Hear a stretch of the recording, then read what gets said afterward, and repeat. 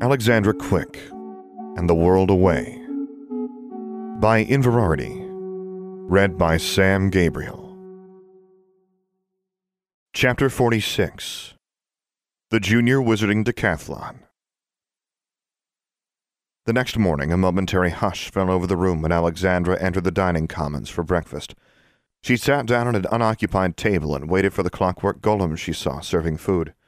She wanted to yell at the other students to stare at someone else, but it wasn't like this was the first time she'd been in this situation. Always the dark sorceress, the daughter of the enemy, "Hey, quick!" Larry took a seat on the other side of the table. Ethan and Wade sat down on either side of him. "Heard you started the dueling event early last night." "What do you want?" Alexandra was in no mood for Larry and his insults. "Merlin, you're touchy." Larry held up his hands. "Just thought I'd share a meal with a former classmate from Charbridge. So, where have you been going to school lately?" "Is it true you were in wizard prison?" asked Wade. Alexandra found she wasn't even angered by their baiting. She just wanted them to go away. A cheerful Louisiana drawl interrupted them. "Good morning, Alexandra." Angelique sat down next to her. She seemed to notice Larry for the first time. "Oh, hello. What's your name again?"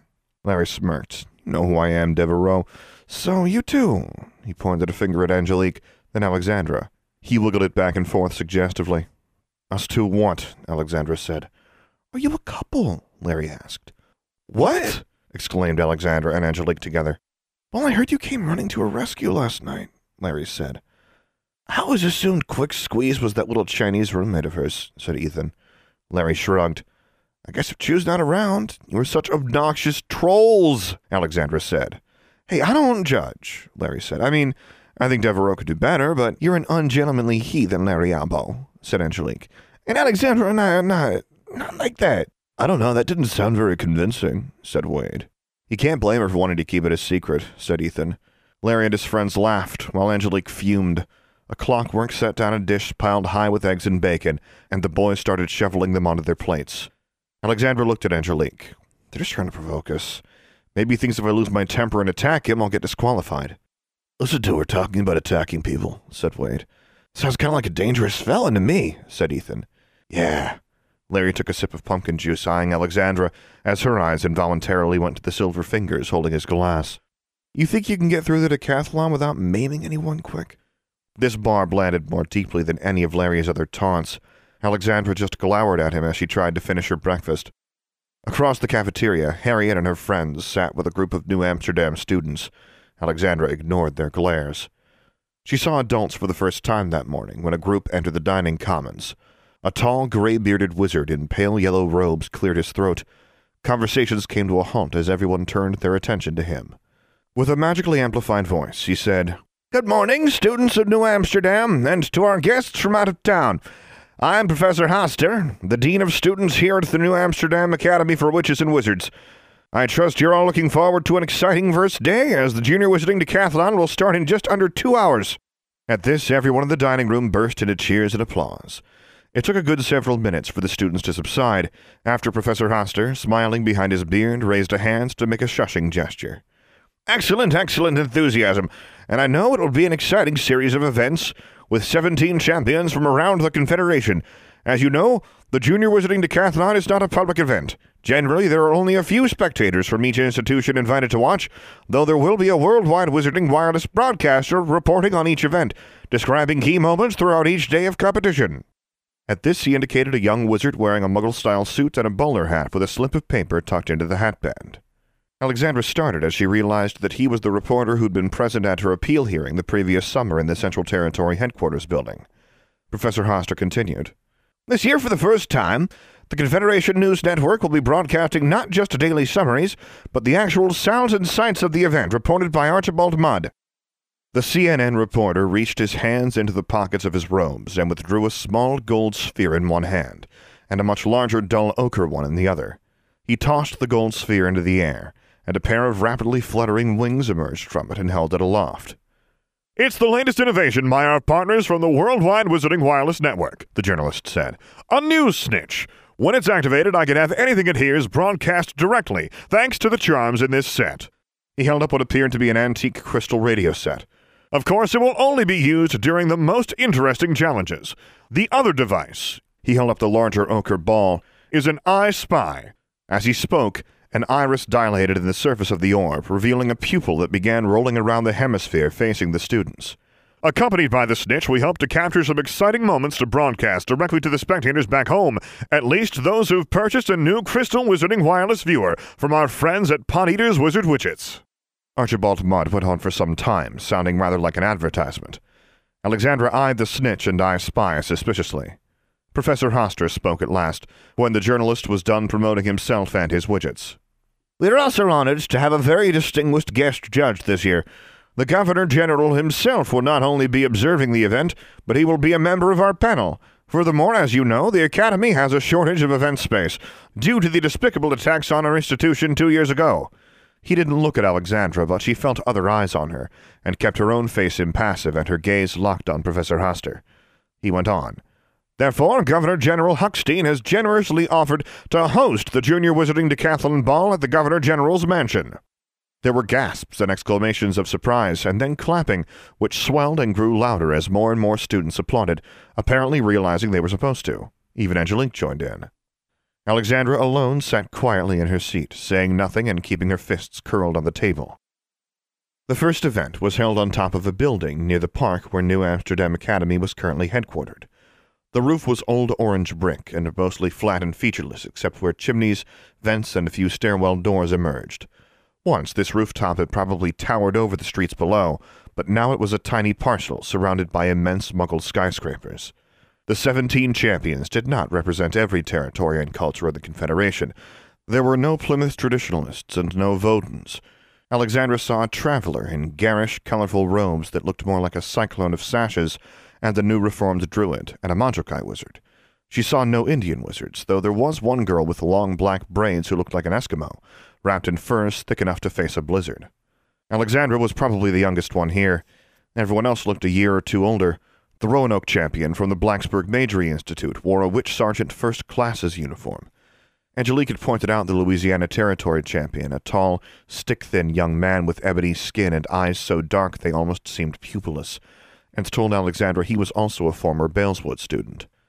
The Alta California champion was a radicalist from the Sedona School for the Mystically Inclined. A long-haired blond boy in a tie-dyed shirt and bandana, he also wore a skirt, and at first Alexandra thought he was a girl. He reminded her a little of Mr. Journey, so she immediately mistrusted him, despite his cheerful smile. Aside from the Sedona and BMI students, the Traveler, and the Eskimo witch in furs, everyone wore robes, even Alexandra. Her dress-like robes were a concession to her role as Ozarker champion. She stood between a boy in flat brown and yellow robes from Texarkana and the New England champion, a Salem traditionalist whose black robes and tall pointed hat would have made her the very model of a young witch posing in a Muggle Halloween shop. On the edge of the rooftop were 17 dark gray humanoid figures, all motionless and seemingly lifeless. The champions stared at them, trying to guess what it meant for their arithmancy challenge. Suddenly there was a series of loud popping noises and a rush of air as the judges apparated onto the roof. Alexandra was stone-faced as Governor General Huckstein took his place before the other judges. A large, red-faced man with a beard that reached down to his enormous belly. He wore a satin waistcoat over velvet trousers, a frilly cuffed shirt with lace at the neck and collars, and a tall hat with a gold buckle on it. It had been several years since Alexandra had seen him. Unlike her, he didn't seem to have aged at all. He still smiled with a forced geniality that never reached his eyes, and made Alexandra think of a Santa Claus who stole children instead of bringing them gifts. There were 8 other judges for a panel of 9. One wizard was nearly as fat as Governor General Huckstein, and a head taller, but his beard was bushy and black, and lit wicks or fuses were braided into it, smoking and giving off a not unpleasant odor. The other judges gave him disapproving scowls. There was an Asian man in a shimmering golden kimono, at the sight of whom the Majokai champion bowed deeply. Another judge wore a regimental officer corps uniform. Distracted by the arrivals and trying not to meet anyone's eyes, Alexandra realized that Governor General Huckstein had been speaking for a while. He wound up his speech with, "I look forward to presenting the Gringotts Grail to the winner of the Junior Wizarding Decathlon." Everyone on the roof applauded politely. Alexandra accepted. She had no doubt Huckstein was aware of her presence, but so far he'd taken no outward notice of her. The judges all went to sit at seats they conjured out of the air, and Professor Hoster faced the champions and explained their first challenge. Shyman Says. The golems you see lined up on the roof have each been inscribed with incomplete arithmetic equations, Professor Hoster said. Your challenge is very simple. When the symbols on your golem activate, you must complete the illuminated equation. Complete the equation correctly and your golem will take a step forward. Each time you make a mistake, the golem will take a step backward. As you can see, they start out rather close to the edge, so you don't have much margin for error. The equations will become harder, so make mistakes later if you must make them. Your score will be based on how quickly you move your golem past the row of judges, marked by a line of the bricks. He pointed with his wands to where the judges were sitting, and a glowing line appeared, running from about a foot past the Governor-General's chair to the opposite edge of the roof. What if we just levitate our golem over the line? Alexandra wondered. She looked around and saw thoughtful expressions on the faces of the other champions. She was pretty sure some of them were having similar thoughts. As if reading their minds, Professor Hoster added, You may not move your golem by any means other than as I have described. It's just an arithmetic quiz, Alexandra muttered. We're using silly props for an arithmetic contest. She didn't realize until the boy from Sedona turned to look at her that she'd said it out loud. Well, it wouldn't be fun if we were just solving formulas on parchment, right? The Alta California champion said. The whole point of competing is to be awesome, right? I guess. Alexandra didn't return his smile. She really didn't like how friendly he was, and how much he reminded her of Mr. Journey. Champions, stand before your golems, said Professor Hoster. Everyone walked over to stand before one of the silent gray figures. They appeared to be made of clay and were almost featureless. Their heads sat like elongated cannonballs on broad, flat shoulders, with only faint indentations to suggest eyes and mouths. Their hands were wide and roughly shaped, with thick, stubby fingers. Alexandra guessed that not a lot of craftsmanship had been put into their artificing. Why bother for a single use in a competition that might see some of them walking backward off a rooftop? Champions ready? Begin! Alexandra's golem abruptly came to life, or rather, it unslumped slightly, and 3 sigils glowed on its chest. Alexandra recognized them immediately as 3 of the 4 prime factors used for all advanced arithmetic proofs. Quickly she traced the 4th prime on the golem's chest with her hickory wand. The 4-symbol equation glowed briefly, and her golem stepped forward. She glanced right and left, even as more symbols appeared in her golem. Everyone else's golems were moving forward as well. Arithmancy had never been Alexandra's best subject. Anna was better at it by far, but Lucilla and Drusilla had made her keep up her studies, and shown her applications of arithmetic equations she'd never grasped at Charmbridge. So when the next set of symbols lit up on the golem's chest, it took her only a few moments to work out the missing sign that completed a formula for balancing somatic and vocal spell components. She wrote the sigil with her wand, and her golem stepped forward again. She solved the 3rd equation, but more slowly. She could see in her peripheral vision that she was already falling behind a couple of her competitors, but at least she wasn't the last. The Majoukai champion seemed to be deliberating too long over his 3rd equation, and the girl in furs kept raising her wand and lowering it uncertainly. A 4th equation appeared. Alexandra completed it and readied herself for the next one, deciding she would spend less time overthinking whether she was right. Solving her equations faster and hoping she didn't screw one up was the only way she was going to catch up to the Sedona and Baleswood champions, and Larry, all of whom were a step or 3 ahead of her now. She heard a cry of dismay from the girl in furs as her golem stepped backward. It was now a step from the edge of the roof. Alexandra's 5th equation was far more complicated, and included a radical she'd never learned to solve. She was sure she'd seen it before, but with a mental shrug she took her best guess. At worst, she'd be another step behind. This probably wasn't going to be her best event. The sigil she traced on the golem glowed red, then faded. Not the right one. Alexandra frowned and waited for the golem to step back. Instead, it reached forward with far greater speed than its previous clumsy steps, and its 2 massive hands closed around Alexandra's neck. She didn't have time to make a sound. It squeezed, and her eyes bulged. She felt the life being choked out of her. She had no idea if anyone had noticed her predicament, but she knew immediately that she had only seconds before this thing strangled her unconscious, possibly to death.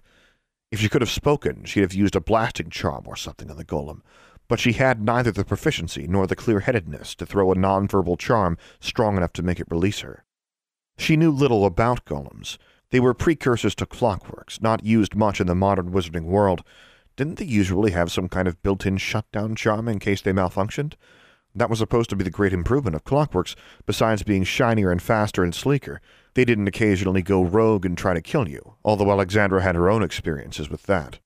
She almost closed her eyes, but she knew if she closed them, she'd never open them again. Shutdown mechanism. Something to turn it off. It responded to arithmetic equations etched on its surface. With her vision rapidly narrowing to a dark tunnel spotted with flashes of red and yellow at the edges, so she could just barely focus on the formless face of the golem, Alexandra raised her wand and wrote the arithmetic null symbol. The golem stopped squeezing. It stopped moving altogether. It did not release her, however, so Alexandra hung limply in its grip until Professor Huster and 2 more New Amsterdam faculty members, accompanied by a couple of the judges, ran up to her. Someone cast a spell that forced the golem's fingers open. Alexandra almost fell to the bricks, but managed to stay on her feet, barely. "What did you do?" demanded Professor Huster. "I made a mistake," Alexandra said. "I thought I was supposed to just step back, not try to kill you." As if to validate her, someone shouted, and a second later there was a distant thud as something plummeted off the roof of the orange brick building. The girl with the long black braids stood at the edge of the building, looking disconsolately down at the street below. Alexandra was unsurprised when they tried to blame her. "You must have tampered with the golem somehow," Professor Hoster said. This even after they had examined her wand and cast a reverse incantation to verify what spell she'd cast. "How could I have done that?" Alexandra asked. Her neck felt bruised, but she didn't touch it. "You all saw what happened. Did anyone else's golem attack them when they made a mistake?" Only the girl from the north had actually lost her golem over the edge. Most of the others had made at least one mistake before getting their golems over the finish line, but only the Alta California and Louisiana champions had completed every equation without error.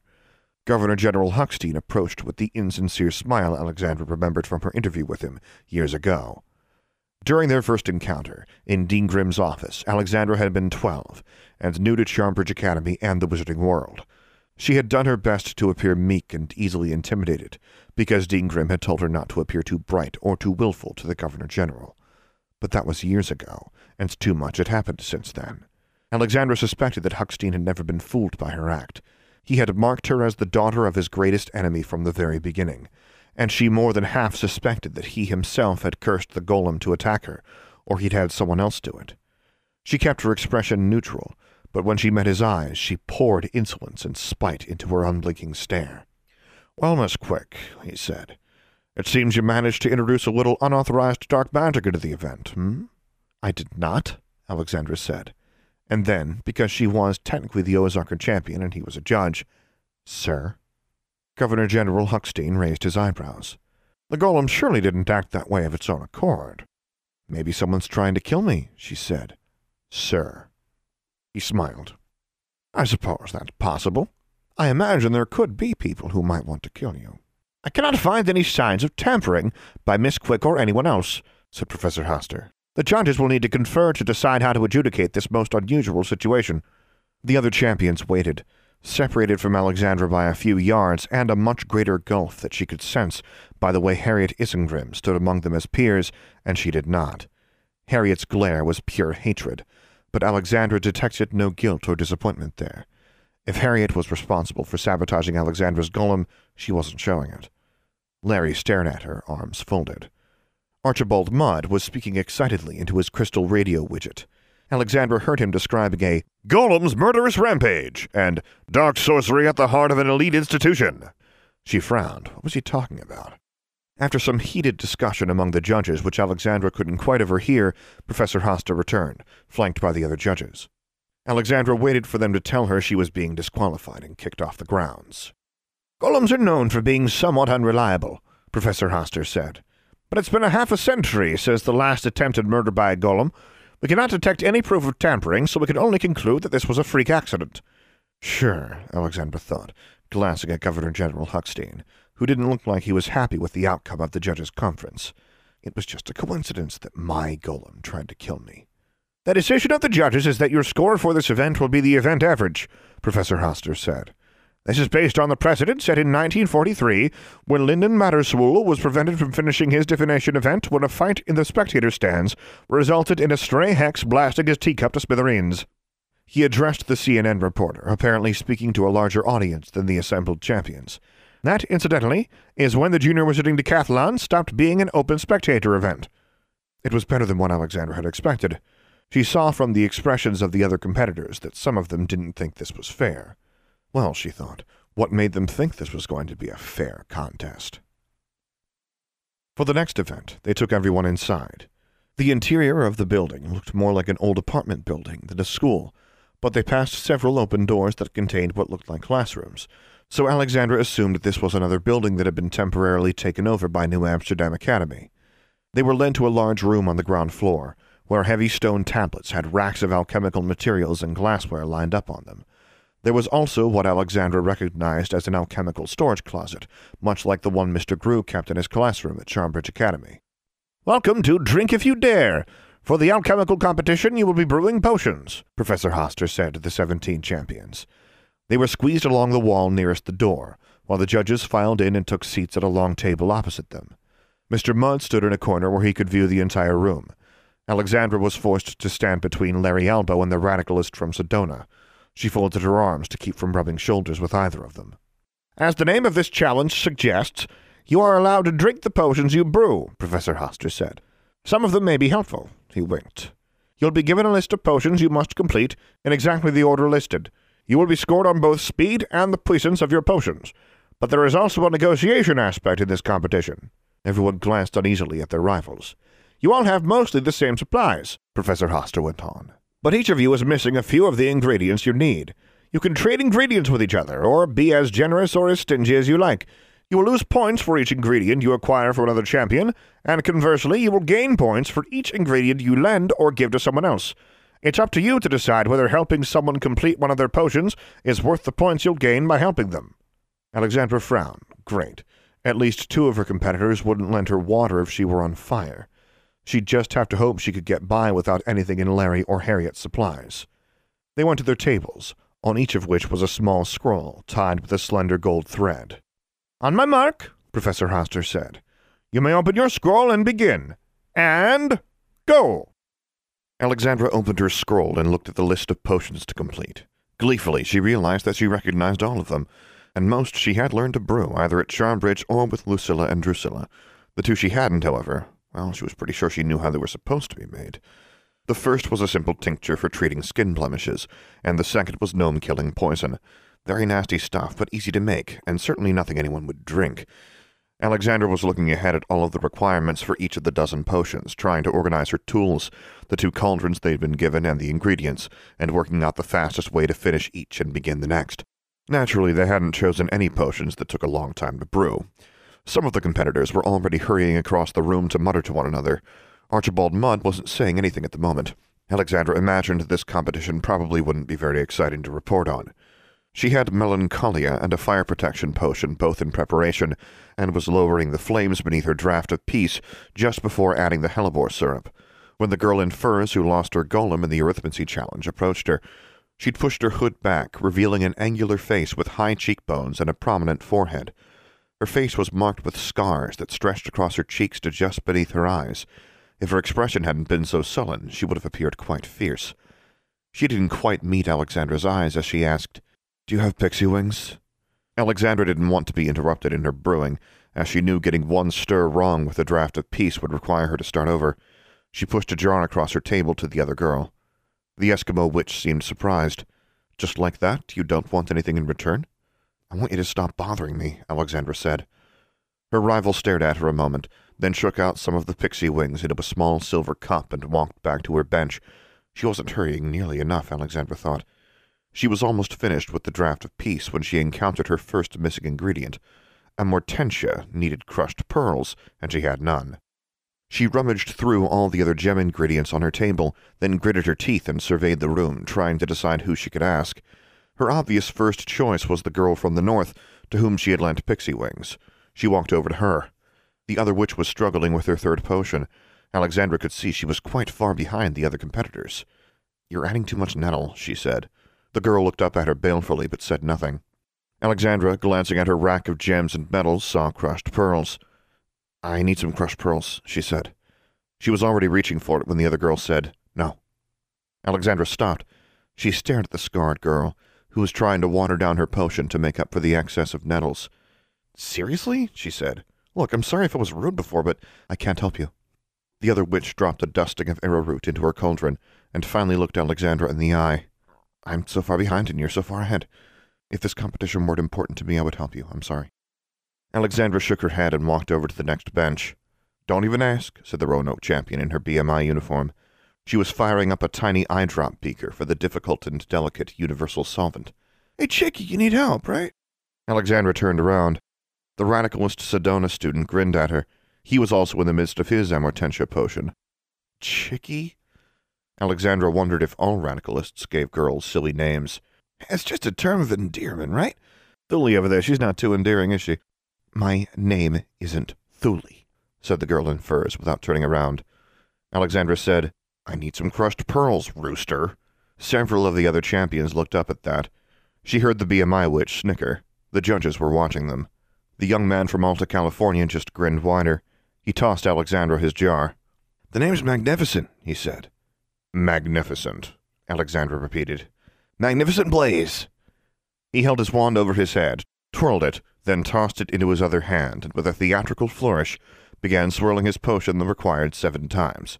Better get back to your own love potion, Chickie. Hate to see a good amore go to waste. Alexandra hurried back to her table. She finished her amortentia and breathed in the swirling steam that rose from it. It smelled like fallen leaves and cold breeze and something faintly burning. It wasn't at all what she imagined, but she found herself inhaling deeply, thinking of late autumn at Charmbridge, and her eyes snapped open. She could easily waste the rest of her time entranced by her own potion.